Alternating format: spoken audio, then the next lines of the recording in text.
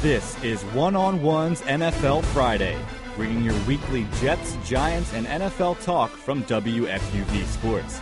With the top guests, weekly fantasy advice, and opinionated analysis, this is One-on-One's NFL Friday. This is Week 14 of NFL Friday. We welcome you to our Bronx studios in New York City. Our WFUV Studio 3, Mike Watson, Kenny Ducey, back with you. The best duo in all of NFL Friday. Untouchable. We are untouchable. This is as good as it gets. Before we get into our normal show, we wanted to at least address the Jovan Belcher situation in Kansas City. Our thoughts and prayers off the bat obviously go to the Kansas City Chiefs organization, the Belcher family, and above all else, in my opinion, the Perkins family. I do want to say that I think the NFL handled this exponentially better than I thought they even possibly could in my wildest dreams, in that they offered to the team, the captains, Scott Pioli and Romeo Crennel, do you want to play this game? They said yes, they played the game. And the other thing they did was they didn't honor necessarily Jovan Belcher, but they honored trying to get an understanding, a greater awareness of domestic violence. And they honored Cassandra Perkins' memory, I thought, in a very good way by doing that. And so, obviously, my thoughts are they handled it very well. No, I thought so, too. And, you never like to hear about a tragedy as that one went down. And, look, I mean, the Chiefs, they played pretty well in the wake of that. I think they overcame that very well. And, again, our thoughts and prayers with them, with Romeo Crennel, and the Chiefs GM, as you mentioned, that they had to witness that terrible tragedy. But certainly looks like things are moving in the right direction, so that's good. So we're going to continue here with the show. Obviously, everyone in the NFL, I think, with a heavy heart, everyone at Maine, everyone who knows Jovan Belcher and Cassandra Perkins. So our thoughts and prayers. Locally, Mike DeVito, the Jets, defensive end, very personally impacted by that. Really thought of him as a friend, so in case you're looking for a local spin on that anyways, but, I mean, for what that's worth. Yeah, obviously, again, thoughts and prayers that direction. We're going to continue with the show, because obviously you want to hear about football. We want to tell you about football. We're going to begin here talking about picks last week. And look, I was on the road with women's basketball, so I missed last week. I am back in the driver's seat here. But, Kenny, you made a bold prediction against a bold prediction. Yep, I remember that. Julian has it on tape. Julian, make him eat crow. St. Louis over San Francisco? I was thinking about that Are one. you crazy? They just tied Are a few you weeks crazy? ago. No way in the world. All right, that's it. Wait, hold on. What are you going to do if St. Louis beats San Francisco? What are you going to do? What am I going to do? I'll come on the FUV airwaves next week. Guys, what do you think? We get a different host next week? And I'll say Tim Tebow should start for the Jets. That's what I will do. If that upset pick is right, I will make it a whole. I'll go around all week. I'll say Tim Tebow is the greatest. Mark Sanchez is terrible. How about that's that? the deal. All positive comments. All about positive Tebow. All negative Sanchez. All right.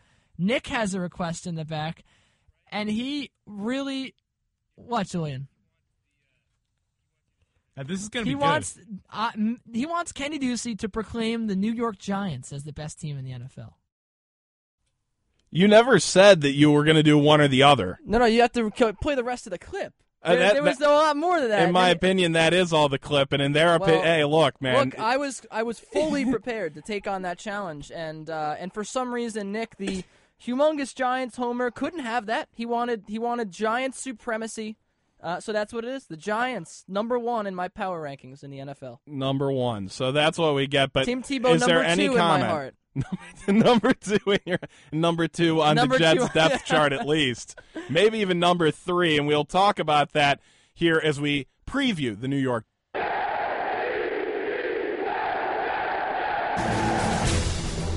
Oh, Joe? No Fireman Ed? No problem. Well, at least once Mark Sanchez went with him. That's right, you heard me correctly.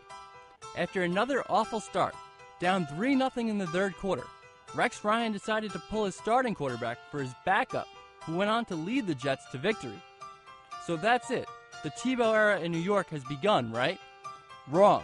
That's because the backup last week wasn't Tebow, but rather Greg McElroy, as Tebow was nursing his broken rib.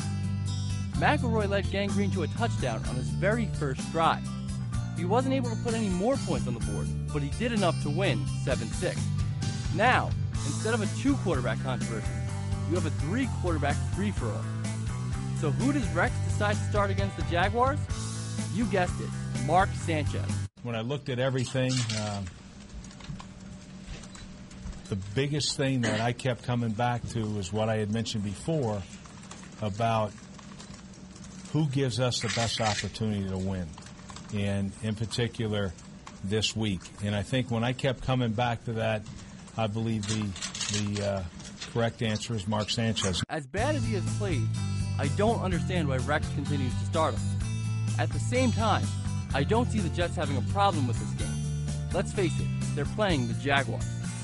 They should be able to win no matter who starts. I expect Sanchez to be on a short leash, and wouldn't be surprised to see the backup, whomever it may be, enter if Sanchez struggles. My prediction? Jets 16, Jaguars 6, and Sanchez survives the entire game. Covering the... I'm Joe Vitiello, WFUV Sport. So Joe says Mark Sanchez is actually going to make it the whole game.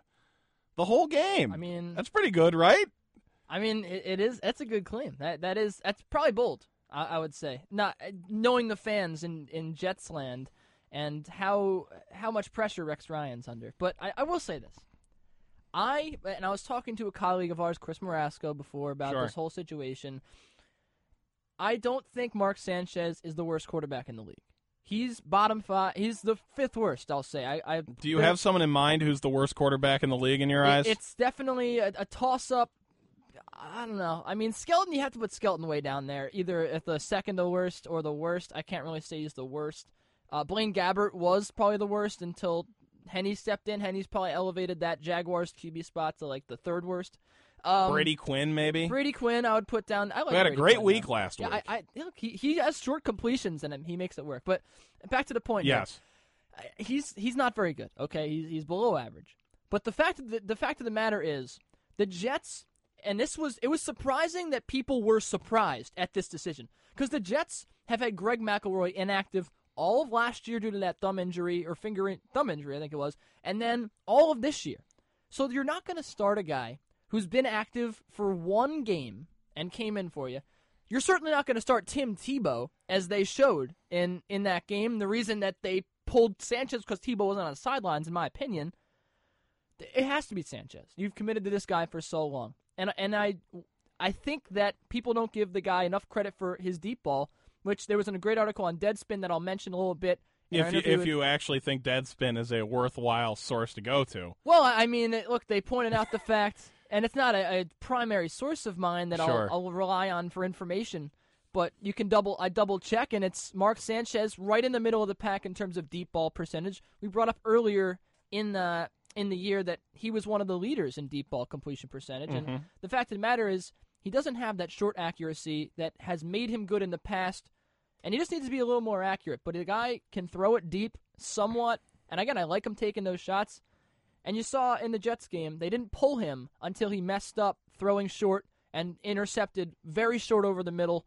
And I think that he has the potential to win against Jacksonville, a bad defense. He's beaten bad defenses, Mike, and I think that he'll continue to do that. Well, and obviously, needless to say, he has to. He really can't afford a bad game here against Jacksonville. Coach Rex Ryan saying he's open to having 3 quarterbacks on the active roster this week. Obviously, that, of course, depends on whether or not you consider Tim Tebow a passer or a punt protector. Whatever it may take, it looks like McElroy, Tebow if he's healthy, and Sanchez will be available this week off the pine in the game. Well, I'll let you keep talking about this because I had my fair share of words to say. But I want to point out, Tim Tebow has since, I think for 4 weeks now, not been on the punt team. If no one's noticed that, but it's been Eric Smith as the protector.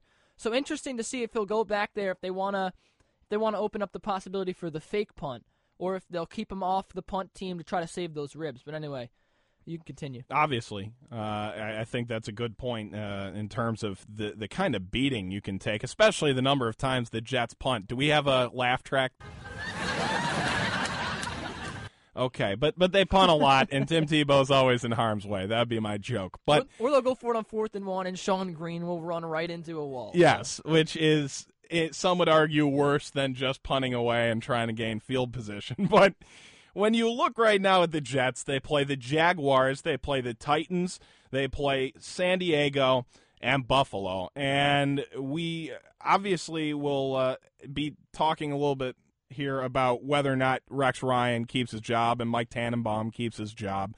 But I still think, even though they've committed to Mark Sanchez, they aren't committed to keeping him next year. I think they might actually eat that salary. There are a lot of guys out there, and I said last week on this show, and DJ Sixsmith couldn't believe me when I said it. I said, I wouldn't be surprised if Alex Smith is in a Jets uniform. I think that'd be a great pick. And I'm not saying he will be. I'm not saying I expect them to pursue him. I'm just saying I wouldn't be surprised. There are a lot of guys out here, Mike, that want jobs that have earned the chance. For example, Blaine Gabbert. Are the Jaguars going to commit to him after drafting him? Is Chad Henne going to be looking for a home? And he's looked decent. I mean, there are a lot of guys the Jets could give a shot to. They almost gave a shot to Brady Quinn this offseason, which I was really pulling for, because I still think Brady Quinn, with the kind of that Chase Daniels, Chad Pennington type offense with those short passes, can still bring it in the NFL. But, I mean, you don't know what Sanchez's future with this team is. It's going to all be defined, I think, in these last 4 weeks. Even if he doesn't win all the games, if he performs well enough, I think they keep him.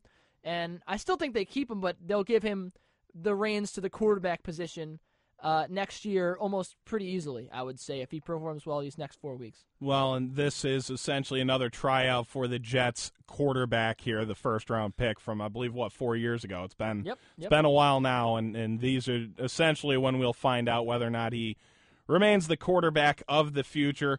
Looking at the injury report this week, Mark Sanchez probable with that back. Tim Tebow questionable with those ribs.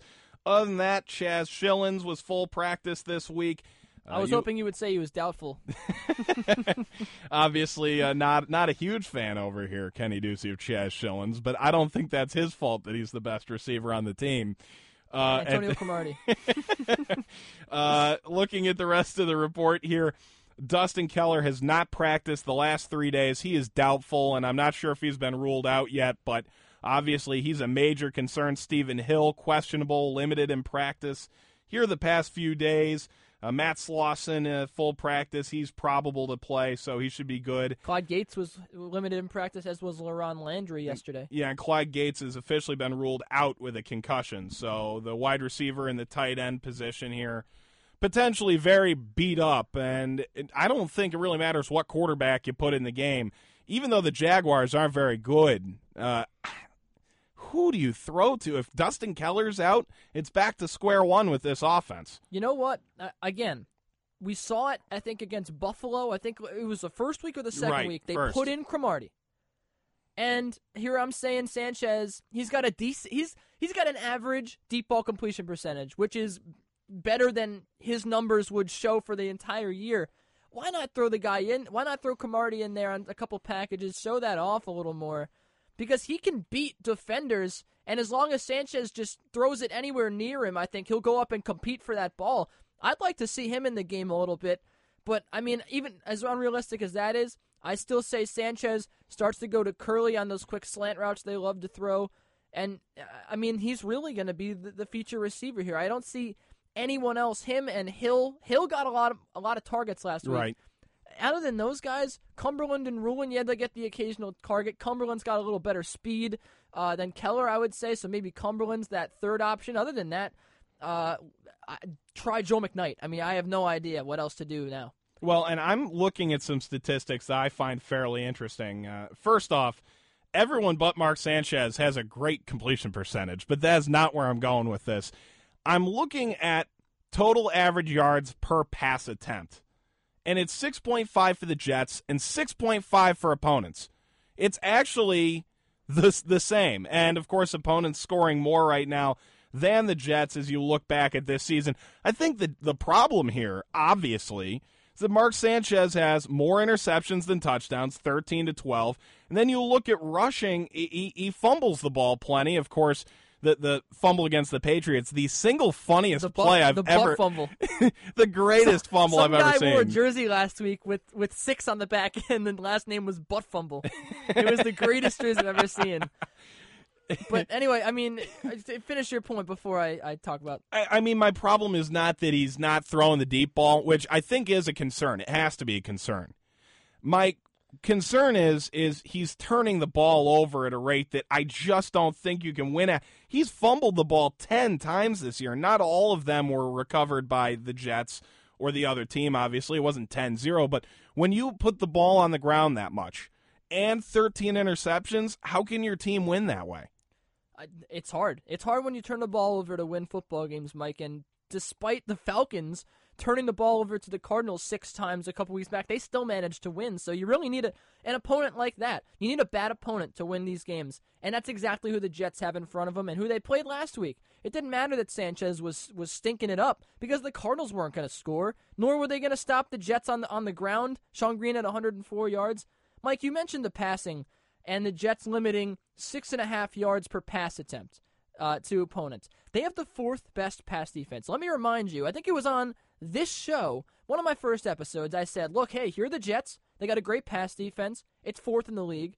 And then you said, well, that was because of Revis, because Revis was there for the last couple of times. I mean, that helped. It did, obviously. But look at they're still 4th in the league. They still have a great pass defense. LaRon Landry and Jeremiah Bell are proving to be good pickups on that defense. Cromartie's doing what he has to do to step up. Yeah, Kyle Wilson's getting burned, but there's going to be a weak spot on every defense.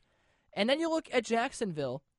They're the 28th best pass defense in the league. So that's the 3rd worst in the league. Right. How is Mark Sanchez going to mess this up? Now, again, he's messed up a lot of times when you didn't think he was going to, or 4th worst in the league, rather, their passing defense. He has beaten bad defenses before. He has been bad, against the 49ers he was bad. That's a great defense. So you have to be a little confident if you're the Jets going forward into this game. Kind of warm Sanchez up a little bit for what's to come. And look, he said there was a message sent to him by this benching. Hopefully that got through to him. And we'll see if he can beat up this bad Jacksonville defense. I mean, he could make former Jet Dwight Lowry look like a superstar, or make him look like Dwight Lowry. So we'll see. Well, and I look at game log here this year, and you talk about Jacksonville, not a very good team, obviously, but you look, he has been over a 90 passer rating 5 times this year. Once against Buffalo, he was obviously at 123.4. In a win over Indianapolis where they crushed the Colts, a 90.3 in that overtime loss to New England in Foxborough, a 118 against St. Louis in that win, and the 30-point loss to New England, he had a 94.8 passer rating, but he fumbled in that game, obviously, the butt fumble, as you mentioned. But obviously, not the worst quarterback in the league, in my opinion, neither yours.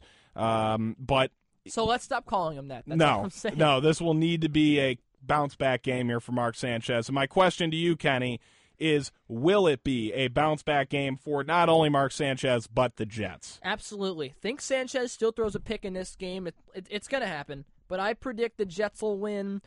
I'm going to say a lot of people, it's funny, looking at 16, 17 points for the Jets. I'm going to go a step further. I'm going to say 23 points. My man Ryan Rucco, who WFUV alum, said 23 points to the Jaguars, 20 for the Jets. I'm going to say the Jets win at 23-14. No, 23-10. And in the back, we've got 3, Seminary, Legerfo, and Atienza. We've got all Jets, I think, in the back. I think everybody can agree that this should be a win for the Jets, we hope. And now we're going to transition here. We've got a great interview coming up for you right after Eric Mallo's report, as we had on the USA Today NFL beat reporter. We have to tell the people Please. out there what time it is. Which team are we about to talk about? It is Giants time.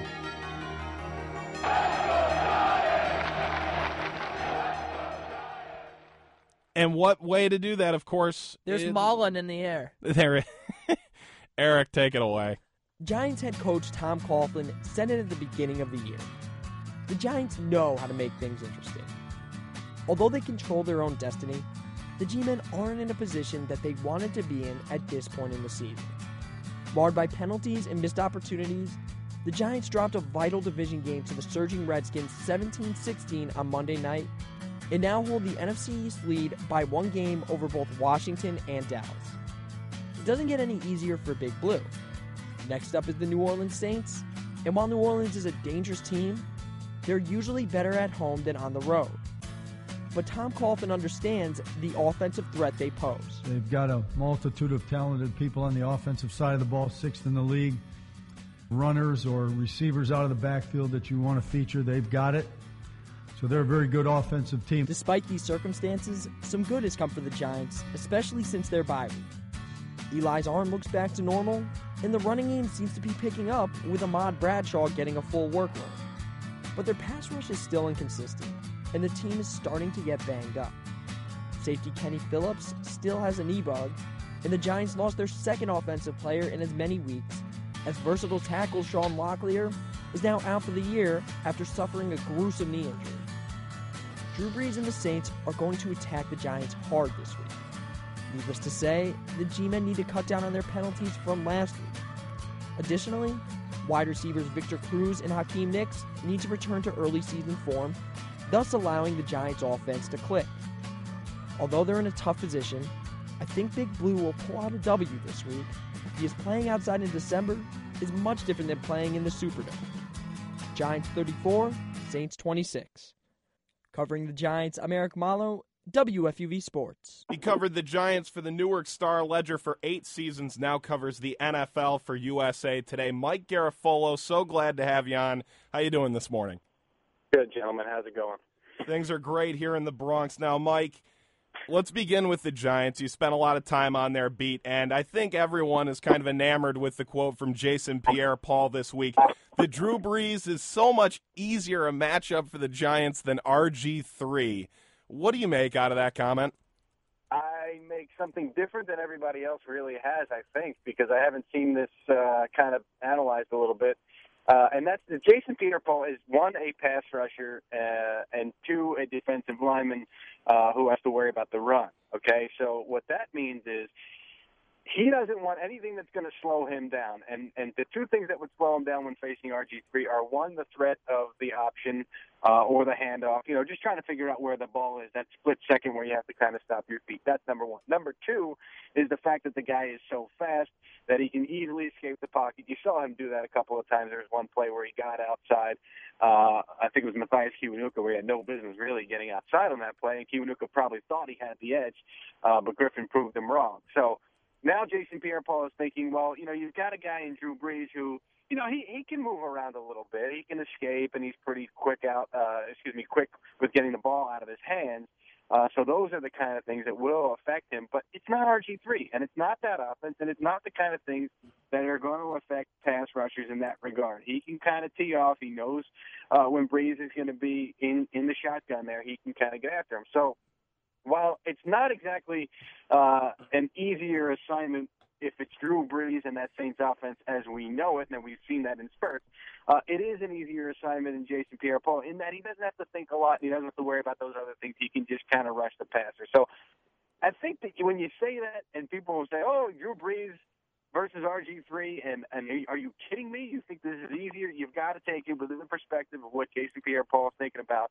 And I think, again, it's just those things that I just laid out for you. Well, we saw Jason Pierre-Paul almost get embarrassed a couple of times by RG3 in that option, and that was a matchup everyone was looking at this week, and I thought at least the Giants would have a pretty good shot at stopping RG3, even though he is so athletic. Were you surprised at all at the ease that RG3 had rolling out of that pocket, getting those rushing yards? No, I mean, he's going to do that to you. And, I really do think that they did a decent job on Monday night. I mean, look, they scored 17 points. I mean, you want it to be 7, you want it to be 0, you want it to be whatever, but they held them to 17 points. And they were able to kind of keep them in check and keep that offense in check and at least stop them from making the big play. I mean, the guy's going to get outside. The guy's going to get around you. It's just what he does. He's that fast. He's that athletic. He's going to be a nightmare for years.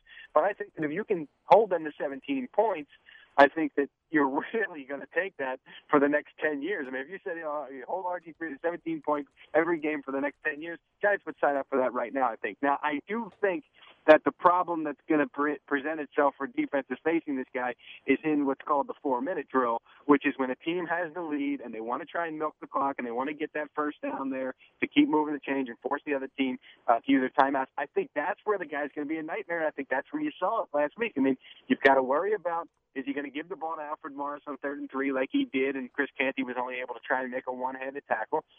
Is he going to run himself?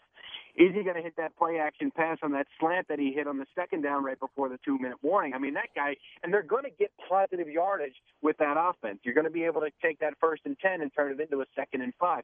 What you really want is to face a team that's going to be run-heavy, that you know you can kind of stack the box up against. They run the ball up the middle. You stop them for no gain or a gain of 1. Now it's 2nd and 9.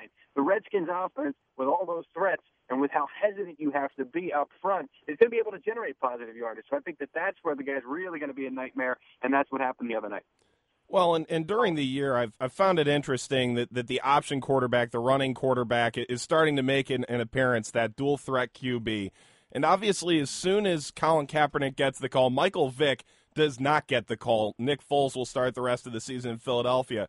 So it's kind of a question to you about how the NFC East is beginning to shape out, because there's Tony Romo and there's Eli Manning, who are clearly not runners. And then there was Michael Vick and RG3. Do you see maybe a movement back towards that throwing style quarterback? No, I think that's always going to be, you're not looking at RG3 saying this is the future of the NFL and that there's going to be 32 of these guys. He's a rare talent. You've got to keep that in perspective. And you've got to be careful not to lump all running quarterbacks together, because guess what? Tony Romo can escape a little bit. He's not going to run down the field for 20 yards, but he's wiggly. He's able to find room, these kinds of things. He's slippery. He can duck the shoulder, and he's done that to the Giants in the past. But, the thing to me with Michael Vick is, he was this running quarterback earlier in this millennium, I guess you could say. But he was this guy that presented that element, but he was never the most accurate passer. I mean, he was going to kill you with his legs, but he had an incredible arm, but he was going to be maddeningly inconsistent. I think with RG3, you're seeing a guy who brings that element with his legs, but is also a terrific passer. Yeah. So, are more of these guys now coming up going to be allowed to play quarterback in high school and quarterback in college and run these kinds of systems? Yeah, I think so. But I think you're not going to see the Eli Mannings of the world, I'm going to say the Andrew Luck, even though Luck brings a little bit of that mobility himself too as well. But you're going to see these guys that are able to hit big chunks of yardage down the field, especially with the way the NFL is enacting these rules to protect these wide receivers. The pocket passer is not going away, and I don't think that all of a sudden, because you're seeing this RG3, you're going to see a bunch of them. You still need to have an accurate arm, and the guy is a rare talent. Yeah, it certainly is. Now, we love RG3 here, but we're talking about the Giants. I want to move on here, talk about Hakeem Nicks in that game. The last 3 weeks, he's had 14 targets, 13 and 10 respectively. So Manning's looking for him a lot, but he did miss practice yesterday. What can you tell us on that front of how he's feeling for this upcoming game, and how big of an impact do you think he can make against the Saints? Well, it's troublesome, and I think that somebody asked me early in the season, are you going to be able to see Hakeem Nicks at some point be healthy? Or when, actually, it wasn't even if. It was when are you going to see him healthy? And I said, no, the question is if. I just don't think that with the knee and the foot and the kind of stuff that he's had to go through that you're going to see Hakeem Nicks as we know Hakeem Nicks to be. I mean, it's just not a guy right now that a defense has to account for the way that they've had to account for previously. I thought he was getting healthy. I thought with that bye week heading into it and even getting that extra rest there that he was going to come out and look like the old Hakeem Nicks. He's still not himself. I think he's a little better than he was. And I think early in the season he was starting to get there, that first 2 games, and then he hits his knee against Tampa Bay, and it's kind of been, in that little gray area between the Hakeem Nicks we know and the guy that really shouldn't be playing. So I think that that's what you're going to see moving forward. And the fact that he sat out this week is an indication he's still having those issues. Now let's look here at this Saints-Giants game. Obviously for the Saints, this has to be a must-win. For the Giants, things have really closed in the division. Is this a must-win for both teams, one team, neither team? Well, I don't think it's a must-win for the Giants, but I think it's gonna be a killer blow if they don't win this game. I mean, you're looking at the the Redskins are pretty hot here. You're looking at the Cowboys right nipping at their heels right now. And if you lose this game, now you're staring at, Atlanta, Baltimore, and a Philly game that, yeah, it probably looks easy on paper, but that could be, the win one for Andy game on his way out the door with the Eagles and nothing left to play for there and wanting to spoil a Giant season.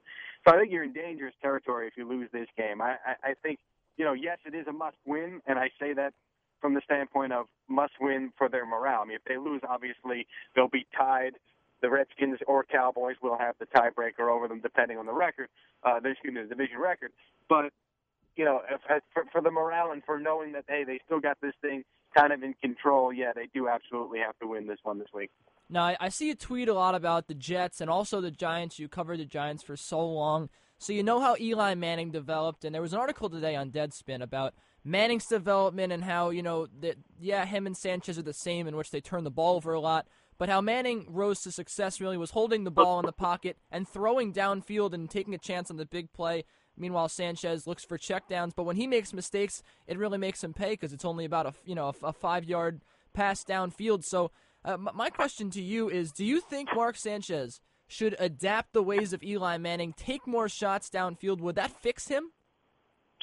No, I think that the Jets need to find Mark Sanchez more downfield threats. That's where it is. That was a good point. I just don't, it's great you can just throw the ball downfield, but, if you're not throwing it to a guy who's open, that's the problem. And, Santonio Holmes, I don't think that the Jets should have given him the kind of contract that they gave him. I also think that there's a reason that Pittsburgh let him go. An organization like that lets a guy go, there is a reason for it.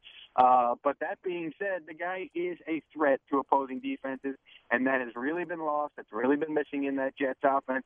On top of that, though, they did need Stephen Hill to play a big role this season, and I think that you look at the Jets and you say, well, where's the depth at these skill positions? I don't see it.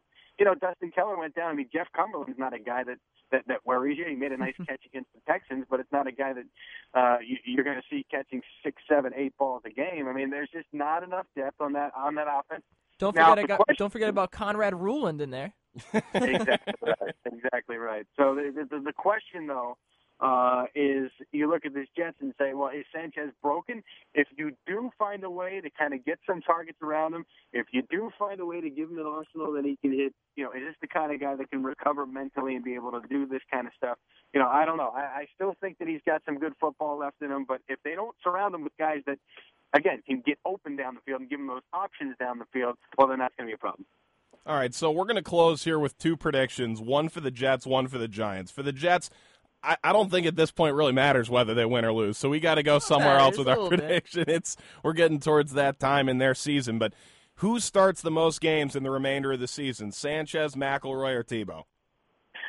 I think it's still Sanchez. I mean, I just don't see a way that you come out this week and play bad against the Jaguars. I mean, you've got to be able to move the ball. You've got to be able to get some things done. I mean, if you thought that anything the Jets experienced this year was chaos, wait till you see what happens if Mark Sanchez comes out this week and really plays terrible football and that team loses that game. I mean, it's going to be chaos. They're still in their minds looking at this last quarter of the season saying, we've got Buffalo, we've got Tennessee, we've got Jacksonville, we've got some winnable games here. We've got a chance to, if they go 3-1, finish at 8-8. Now, if they finish at 8-8 and tell us, oh, we were 8-8, look at the record, I'm gonna hammer these guys because the fact of the matter is they've beaten one winning team, and that's the Indianapolis Colts. Okay, so if they're able to get to 8-8, now if they win all 4 games here and finish at 9-7, you may have a little bit of a case and say, hey, we've got some good things going. We play without Revis. We play without Santonio. It's hard to have a winning season in the NFL. This is the kind of stuff that Coughlin was saying when the Giants were 10-6, and I was completely on board. It's not easy to go 10-6 in the NFL. This was a couple of years ago when they didn't make the playoffs, and I believe he said they can all line up and kiss my butt. And a lot of people got on him for that. So if the Jets are able to go 9-7, I'll have a different tone about this. I'll still think that they've got a lot of changes to make. But I will give them the credit for closing out strong. But anything below that, this team does need major changes. See, someone agrees with me. It's hard to lose against the Jaguars, Mike. All right, one team that would love to be 9-7, the New Orleans Saints. They're playing the Giants this week, who are at 7-5. Give us your prediction. Does Drew Brees rebound from those 5 picks and make Jason Pierre-Paul eat his words? I think he does rebound a little bit, but I've got to think that the Giants buck up. Usually after you see a game like that in which the Giants play undisciplined football, and in this case it was the 9 penalties, usually Coughlин's able to crack the whip, get him right back in line. So I think you're going to see smarter football from the Giants, more disciplined football from the Giants, and I think that that's going to be a major help immediately facing the Saints team, because you can't gift them anything. You need to play smart football, and I think they're going to be able to get after Breeze a little bit. I think you're finally going to see that pass rush. I don't see the Giants losing this game. He is Mike Garafolo. His Twitter, at Mike Garafolo, covering the NFL for USA Today. Thank you so much for coming on. Thanks. You got it, guys. And Kenny, obviously there are some things here to take away from Mike Garafolo.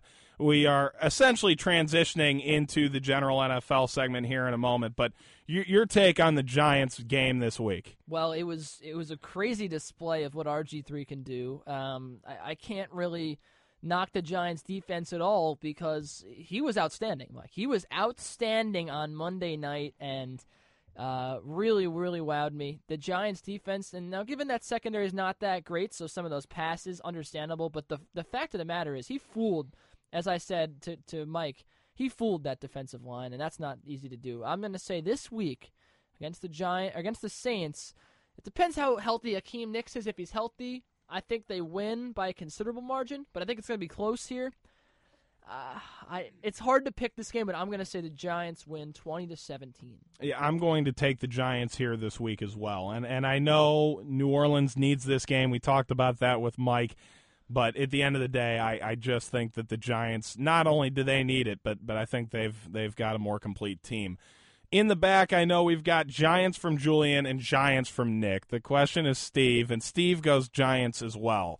So overall, it looks like a Jets and a Giants sweep. So none of us are losing on those picks. No one's gaining. Nobody is losing on those. Let's go ahead and talk a little bit more about the greater league, because not everything that happens at the Meadowlands here in the NFL. And there are a few big games coming up here this week, one of which is Texans and Patriots. And I personally think Denver, who already played this week and stretched their winning streak to 8, is the best team in the AFC. You think it's the Texans, and they're playing the Patriots. Is this where they prove how good they are? I think it is. I mean, you look at the Patriots this year, and they've had their share of – now, they've had great wins, but, again, they've had weak spots. Like against the Jets the first time, obviously not the second time. That was a big up for them. Didn't play too well. And, again, people will criticize them. Well, that was the Jets. And, yeah, it's a rival, but they're one of the worst teams in football. Again, record-wise, not one of the worst teams in football, but that's who they're seen as. Overall, though, look at these Patriots. They're a strong team with a young, struggling defense that's starting to get their legs from under them. Aqib Talib, great pickup. We talked about that a couple weeks back. Pretty much for nothing. And again, they're 9-3, 4-1 at home. Texans undefeated on the road at 11-1. The Texans, yes, they lost Brian Cushing, but somehow, Mike, they lose Mario Williams, and their defensive line stays intact because of this guy named J.J. Watt. I mean, coming out of nowhere. I mean, if you are a big fan of college football and you follow the draft a lot, then yeah, you knew that Watt might be a presence on the line, but not like this. He's been outstanding. You got Foster running well as always, one of the top backs in the league. Andre Johnson now coming back into the picture when Schaub's feeding them the ball. Owen Daniels. He's a great tight end down the field. So many weapons on offense and on defense. Jonathan Joseph, great corner, just everywhere. They have talent. And I think that Peyton Manning's probably the NFL MVP right now. In all of football, I think he's the MVP. But, I mean, it's a tough toss-up between the Texans and the Broncos, but I give it the slight edge to the Texans, and I think they win this week. Well, of course, the Texans last year also lost D'Amico Ryans, who had over 100 tackles for some crazy number of years in a row. He was a very good linebacker for them, shipped him off to the Eagles, where the grass is not always greener. Looking at some other general NFL here, look, this kickoff suggestion that has been leveled by Greg Schiano, the former Rutgers coach and now with the Bucs.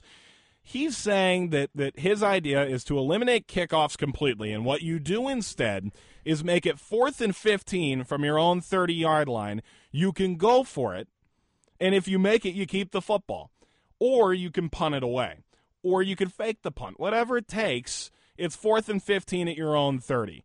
And I look at that and go, I understand player safety is an issue, but that's a fundamental change to oh football. My goodness, Mike. There was an article that said, Roger Goodell, he would be applauded. I think it was on ESPN too. He would be applauded for his taking players' safety into consideration. People would definitely appreciate the fact that he's putting the players first. He's trying to protect them.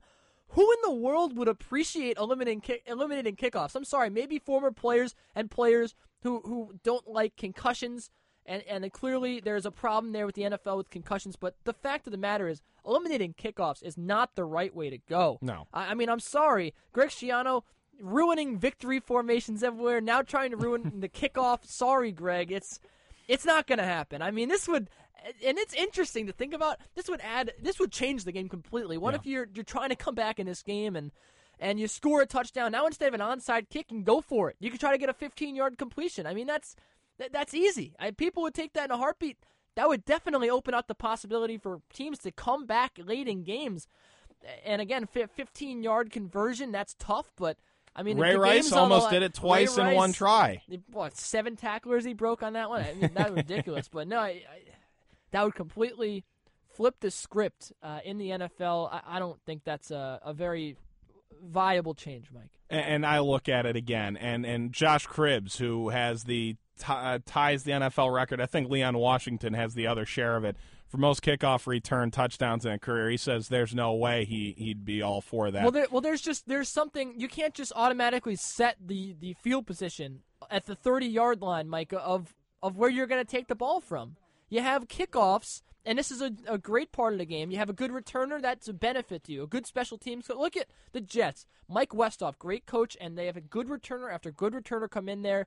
And yes, look at their record, but when you start the ball out at the 30 to 35-yard line, it's significantly better than when you're starting it out at the 20 to 15-yard line if you don't have a great return man who will take it out from the back of the end zone and get tackled. So, yeah, that's a big change. Well, and to a certain extent eliminates the use of a kicker, and that may one day lead to the point of, do you get rid of kickers altogether? I know there are people who don't think that a game should come down to a kick. Well, I disagree with that, too. I think it shows the strength of your team. And Steve Seminary is on here with us now. And, Steve, I just want your take because you were in the back. You're disagreeing with one of us, I think, maybe. Well, I just think the whole issue is not even newsworthy because it's not going to happen. Yeah. Well, no, it's not. You're on. I'm sorry. Okay. Yeah, I just think it's not even newsworthy. The bottom line is, if you're in the NFL and you're playing in this league and you're worried about safety, don't play. They're getting paid plenty of money. If they don't want to play, you don't play. But the bottom line is that would change the whole integrity of the game. It's not going to happen. It isn't, and I was actually watching something on Real Sports about concussions, and it's different in the NFL. In the NFL, you have head problems after you retire. They help you out. They pay for your medical, whatever. Right. And in college, you're done for if you have brain injuries, because of playing college football. So, I mean, again, the NFL does try to help out these things, and they are making strides, to make the game safer. But overall, yeah, I agree with Steve. This isn't going to happen. But, Mike, Thursday Night Football, the 1 week you weren't here, they had a great game last week on Thursday. Yes. And now they got the Broncos and the Raiders, and look, you talked about the greater NFL we're going to go to here, and I think the Raiders, they're not part of the greater NFL. Well, speaking of Thursday night games, if you want to talk about player safety, there was a ton of injuries last night. These Thursday night games aren't really good. See Denarius Moore run the wrong way? You see that? Yeah. Yeah. And I agree in that sense. Well, let's have an 18-game season. Oh, let's eliminate kickoffs, but we should have a Thursday night game. And I mean, it's just so baffling that they're on both sides of this. So, but you know what? They can do this because they make so much money. The league makes a lot of money. Of course they do. It's the top sport. They can do whatever they want, and fans will still watch. They'll still play fantasy. They'll still come to the games. But how about Thanksgiving, for example? The Houston Texans played overtime on Thursday, and they played overtime on Sunday. They played 6 quarters of NFL football in a matter of 106 hours, I believe. That's ridiculous. NFL is a tough game to play, and that's tough for the players to do. It really is. Well, let's go ahead and switch gears here because the Bucs, Cowboys, and Redskins are all 6-6. They're all in divisions, at least in the Cowboys and Redskins case, where they are within striking distance, and the Bucs are in an opportunity where potentially they could pull off a wild card spot. Of those three, any, all, some, who makes the playoffs? The Bucs. The Bucs. Josh Freeman. I was not, and it is a testament to Josh Freeman. I was not a fan before this season. I thought that he had the tools, but he was a turnover machine. And he has really proved me wrong this year. They have a great running game now. Who would have thought Doug Martin would be doing this this early in his career? Yeah, he had promise coming out of college, but I didn't. Usually running backs take a couple years. Maybe the second year he really makes his stride. I know it's been this year. Vincent Jackson, great pickup. And that defense is playing pretty well. I really like the Bucs. Yeah, I would say, a lot has to do probably with scheduling the last few weeks and who has the easiest schedule out of the bunch. I'm not really sure. But you got to like the Bucs. You got to like Washington. Josh Freeman and RG3 are playing great football, the both of them. It's going to be tough, but I would like to see the schedule first. Yeah, and I look at the Redskins right now, and, obviously they're playing great with RG3. We've talked about that at length, I think, in this show and before it. And you look at their final weeks of the schedule, and they play Baltimore this week, at Cleveland. That's an obvious must-win for them if you want to make the postseason. At Philadelphia and against the Dallas Cowboys. And if you win those two games in your division plus the Browns, you're 9-7, and you potentially have a chance to make it. But if you beat the Ravens, you're 10-6. If you can win all four of those, yeah, and that puts you in a really good position overall to potentially win the division. Well, again, intra-division record, too, even if you don't win that division, if you have a good intra-division record, that helps in tie breaks. First, it's head-to-head, but I'm not sure at the moment what head-to-head's looking like with the Redskins and the teams they're going up against, but that only helps your case with that. Now, talking about the Bucs, I have their schedule in front of me. It's the Eagles, the Saints, the Rams, and the Falcons. So, again, another potential 9-7 team right there. And the Buccaneers, I think they could win 3 of 4 down this stretch. And, again, it starts this week, and they really have to play inspired football. And Greg Schiano, say what you will about his antics, about his suggestions for the league, what be it, or out, whatever. He's a good coach, Mike. He's really turned this Buccaneers team around. I like what he's doing. All 4 of those games are winnable, even the Atlanta game. That's what, week 17? Yeah. Who knows who's going to be playing for Atlanta that game. What if you're rolling? You got 3 games in a row. That changes up the matchup so much. Well, both teams, Washington and Tampa could easily win the final 4 games. No one really crazy on their schedules that they're going to have a tough time. But I think RG3 could handle Baltimore's defense. They could beat Dallas. And I think Tampa Bay, pretty easy schedule in that week 17 game, also very winnable. And so we're leaving Dallas out here in the cold. Cincinnati on the road here this week, then home for Pittsburgh, home for New Orleans, and at the Redskins in week 17. And last question here in this segment, real quick, got to get in and out here. Steelers, Roethlisberger back, is it too late? I thought it was too late, but Charlie Batch looked decent last week. I don't know. I think that the Steelers, Roethlisberger's not going to be himself, and he's going to. I mean, look, Roethlisberger's the toughest guy in football. He's tough as nails. But when you got a situation where you might die if you get hit in the ribs, cracked like that again. Yeah, you're rolling your eyes, but I mean, this is a completely different injury than he's ever faced before. He could bleed out and literally die on the football field, or he could have if he played the last couple weeks and got hit in those ribs. You have to be a little tentative in this case. Ben's a big boy, and he's a game changer too. Having Big Ben playing is one, that's huge for the Steelers in general. I think the Steelers, that division's pretty tough. The AFC is very weak. The AFC is very, very weak, and I think the Steelers do have a shot with Big Ben back. All right, so let's go ahead. Look inside the fantasy football league. Steve, you're going to need to help me here. It's time for some fantasy football talk. Who are the top pickups of the week? Plus start 'em or sit 'em to help you win your league. Mike, it's the playoffs. It is. It is the first round of the fantasy playoffs in most leagues. Steve, I'm in trouble. You got to help me here in terms of the quarterbacking what, did you miss situation. The playoffs? You missed the playoffs? No, I did make the playoffs. I'm 8-5. Everybody okay, relax. All right. Steve, let's start with quarterbacks. Where are you looking this week? Well, since we were just talking about Tampa Bay, I'm going to stick with Josh Freeman this week against the Eagles. Despite being under 20 fantasy points the past 2 games, he should get back on track against Philly this week, who are a complete mess on defense. They've allowed multiple touchdowns to 6 quarterbacks in a row, and I expect there to be a 7th. Another quarterback I really like, and I've been on the bandwagon all year long, and now it's going to get pretty crowded. I like Andrew Luck. He struggled last week throwing 3 interceptions early, but he led 2 late scoring drives, and will look to carry that momentum into this week's game against the Titans, who've allowed 9 quarterbacks to throw multiple touchdowns. Throws the most deep balls in the league. I think he's got 85. And it's interesting. Last I was up in at Lehigh, and I for the men's basketball. I was watching SportsCenter, and I hadn't seen that Andrew Luck game winner. Within 10 minutes, I had seen it 9 times. I mean, no one. He's truly remarkable, and he's going to get you yards for fantasy. All right, who are you sitting this week? You know, maybe a guy who's out there. He might be started in a lot of leagues, but he's not going to get you that first win in the playoffs. Well, with the playoffs starting, there's one guy you can never really trust come this time of year. It's Phillip Rivers. He has just one game with at least 20 fantasy points. My quarterback. You're going to lose. He has just one game with at least 20 fantasy points since Week 5, and against a tough Steelers defense, I expect another dud from Rivers.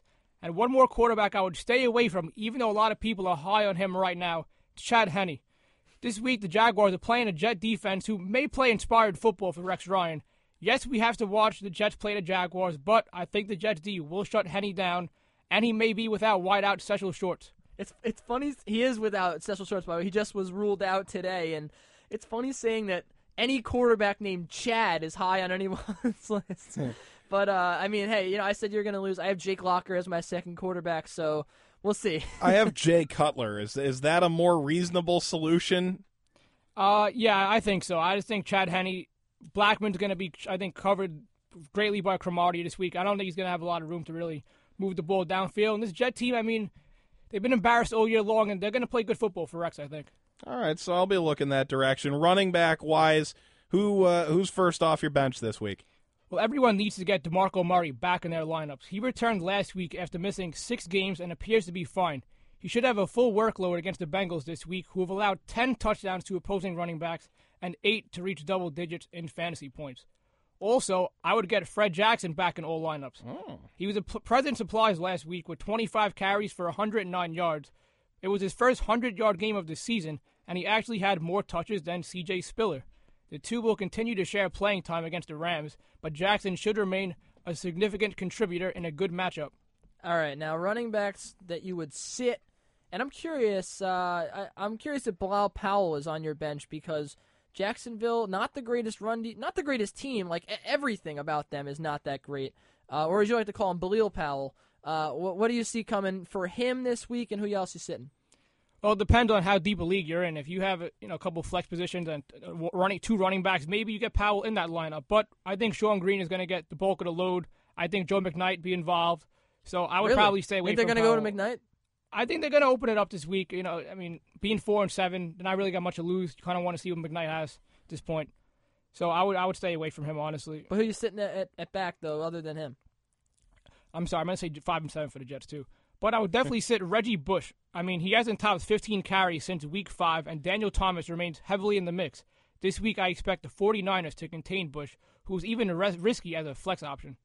Also, I don't like D'Angelo Williams. Despite remaining a starter for the Panthers, with Jonathan Stewart likely out, that doesn't mean he should start. So far, he has just 2 games with double digits in fantasy points on the year, and I don't think that will change this week. And in case you have LaShawn McCoy, he's also been ruled out this week. Right, so obviously Cam Newton affecting the Williams stock there in Carolina. Wide receiver-wise, who are quarterbacks looking at? Well, since we're talking about RG3 a lot today, I like wideout Pierre Garçon against the Ravens. He has been banged up of late and hasn't looked completely healthy since suffering his toe injury, but he has picked it up the past 2 weeks, and the Ravens secondary is pretty depleted without Ladarius Webb. I think Garçon will break out. I also like Chris Givens in Buffalo. With Danny Amendola hurt, he has stepped up in the past 2 games with 16 catches for 207 yards and a TD. The Bills have allowed 15 touchdowns to opposing receivers, and I think Givens will join that group. All right, so who do you think is not going to have a good week this week at wide receiver? Now, I have Denario Alexander. I'm starting him. I started him over Denarius Moore, so I'm 1 for 1 there. Also have Justin Blackman, and I could start Powell and I think Donald Brown if he's playing at flex. So who do you think in that aspect? Well, we'll start off with Justin Blackman. He'll likely be the number 1 receiver this week for the Jaguars, with Shorts being out, which could lead to an increase in targets, but a matchup with standout cornerback Antonio Cromartie. I think that could mean a long game for Blackman, so I would have him on your bench. And another, not a bigger name than Justin Blackman, of course, but I would sit once again Larry Fitzgerald. I said it last week, and I understand the playoffs are here, but he continues to struggle with poor quarterbacks. It's a shame watching his talent go to waste in Arizona, and he has just 6 fantasy points combined in his past 3 games. This week played a tough Seattle defense with cornerback Richard Sherman indeed playing, and I would stay away from Fitzgerald and Blackman. And let's take a quick look here at tight ends because Dustin Keller is expected to be out this week for the Jets. He's on my fantasy team. Who should I find? Well, do not pick up Jeff Cumberland because I don't have too much faith in him. Who does? Yeah. I'm not sure if he's available. It depends on how deep your league is. But Dennis Pitta against the Saints this week may be a very good matchup. He has double digits in fantasy points in 2 of his last 4 outings, and the Redskins have allowed the most fantasy points to opposing tight ends. So if you could find a guy like Pitta, well, you probably got to search around the waiver wire. Maybe you could find an adequate replacement for Keller. Now, how about Vernon Davis? You're starting or sitting Vernon Davis this week. I have Bennett, Martellus Bennett, starting Bennett over Davis. Yeah, it's been a rough year for Davis this year with only 1 game with double digits in fantasy points since week 3. The team's offense has been a mess, and they have a ton of weapons. But I expect another quiet one from Davis because that team right now with Kaepernick and that whole QB controversy and they got a lot of weapons there on offense, so it's tough to get Vernon the ball right now. That's Steve Seminary. That is fantasy advice, and now it's time to look a little bit at me being right. Let's look into the crystal ball for some weekly NFL predictions. I love being right. This is the best part of the show for me. I could mess up the whole rest of the show, and I'd still be just happy as a clam. You know what, Mike? This week, let's put dinner at one of the lovely dining establishments at Fordham University on the line. There's a reason I don't bet. We all took the Jets. Because you don't want to eat that crab cake. That's understandable. All the Jets, all the Giants for us. Games we're picking this week. Baltimore is in Washington at FedEx Field. Steve, we begin with you. Ravens or Skins? I'm going to pick RG3 and the Skins in this one. I think his athleticism with that aging defense is pretty tough for them. Hard to pick against RG3, but it's Baltimore. It's Ray Rice. It's Joe Flacco turning it up. Got the Ravens. Nick and Julian both say Baltimore, and I'm going with Steve. I think the train is on the tracks right now. RG3 and the Skins, I think, are going to take care of business at home. Houston is in Foxborough to face the Patriots. Nick says it'll be New England. Julian says it's the Texans. I say it's the Texans. Kenny says it's the Texans. The Patriots perennial winners, but come on. It's the Texans are the best team in football right now. Nope. Steve. Easy one for Besides me. the Giants. Can never bet against Tom Brady. New England. So New England, he says. Let's take a look at Chicago at the Metrodome against Minnesota in Minneapolis. I just feel like Chicago should win this game. Nick says Chicago. Julian says the Vikings. Christian Ponder, oh my Lord. What does Kenneth Ducey say? The Bears' defense is one of the best of all time. This Bears' defense, I'm saying that.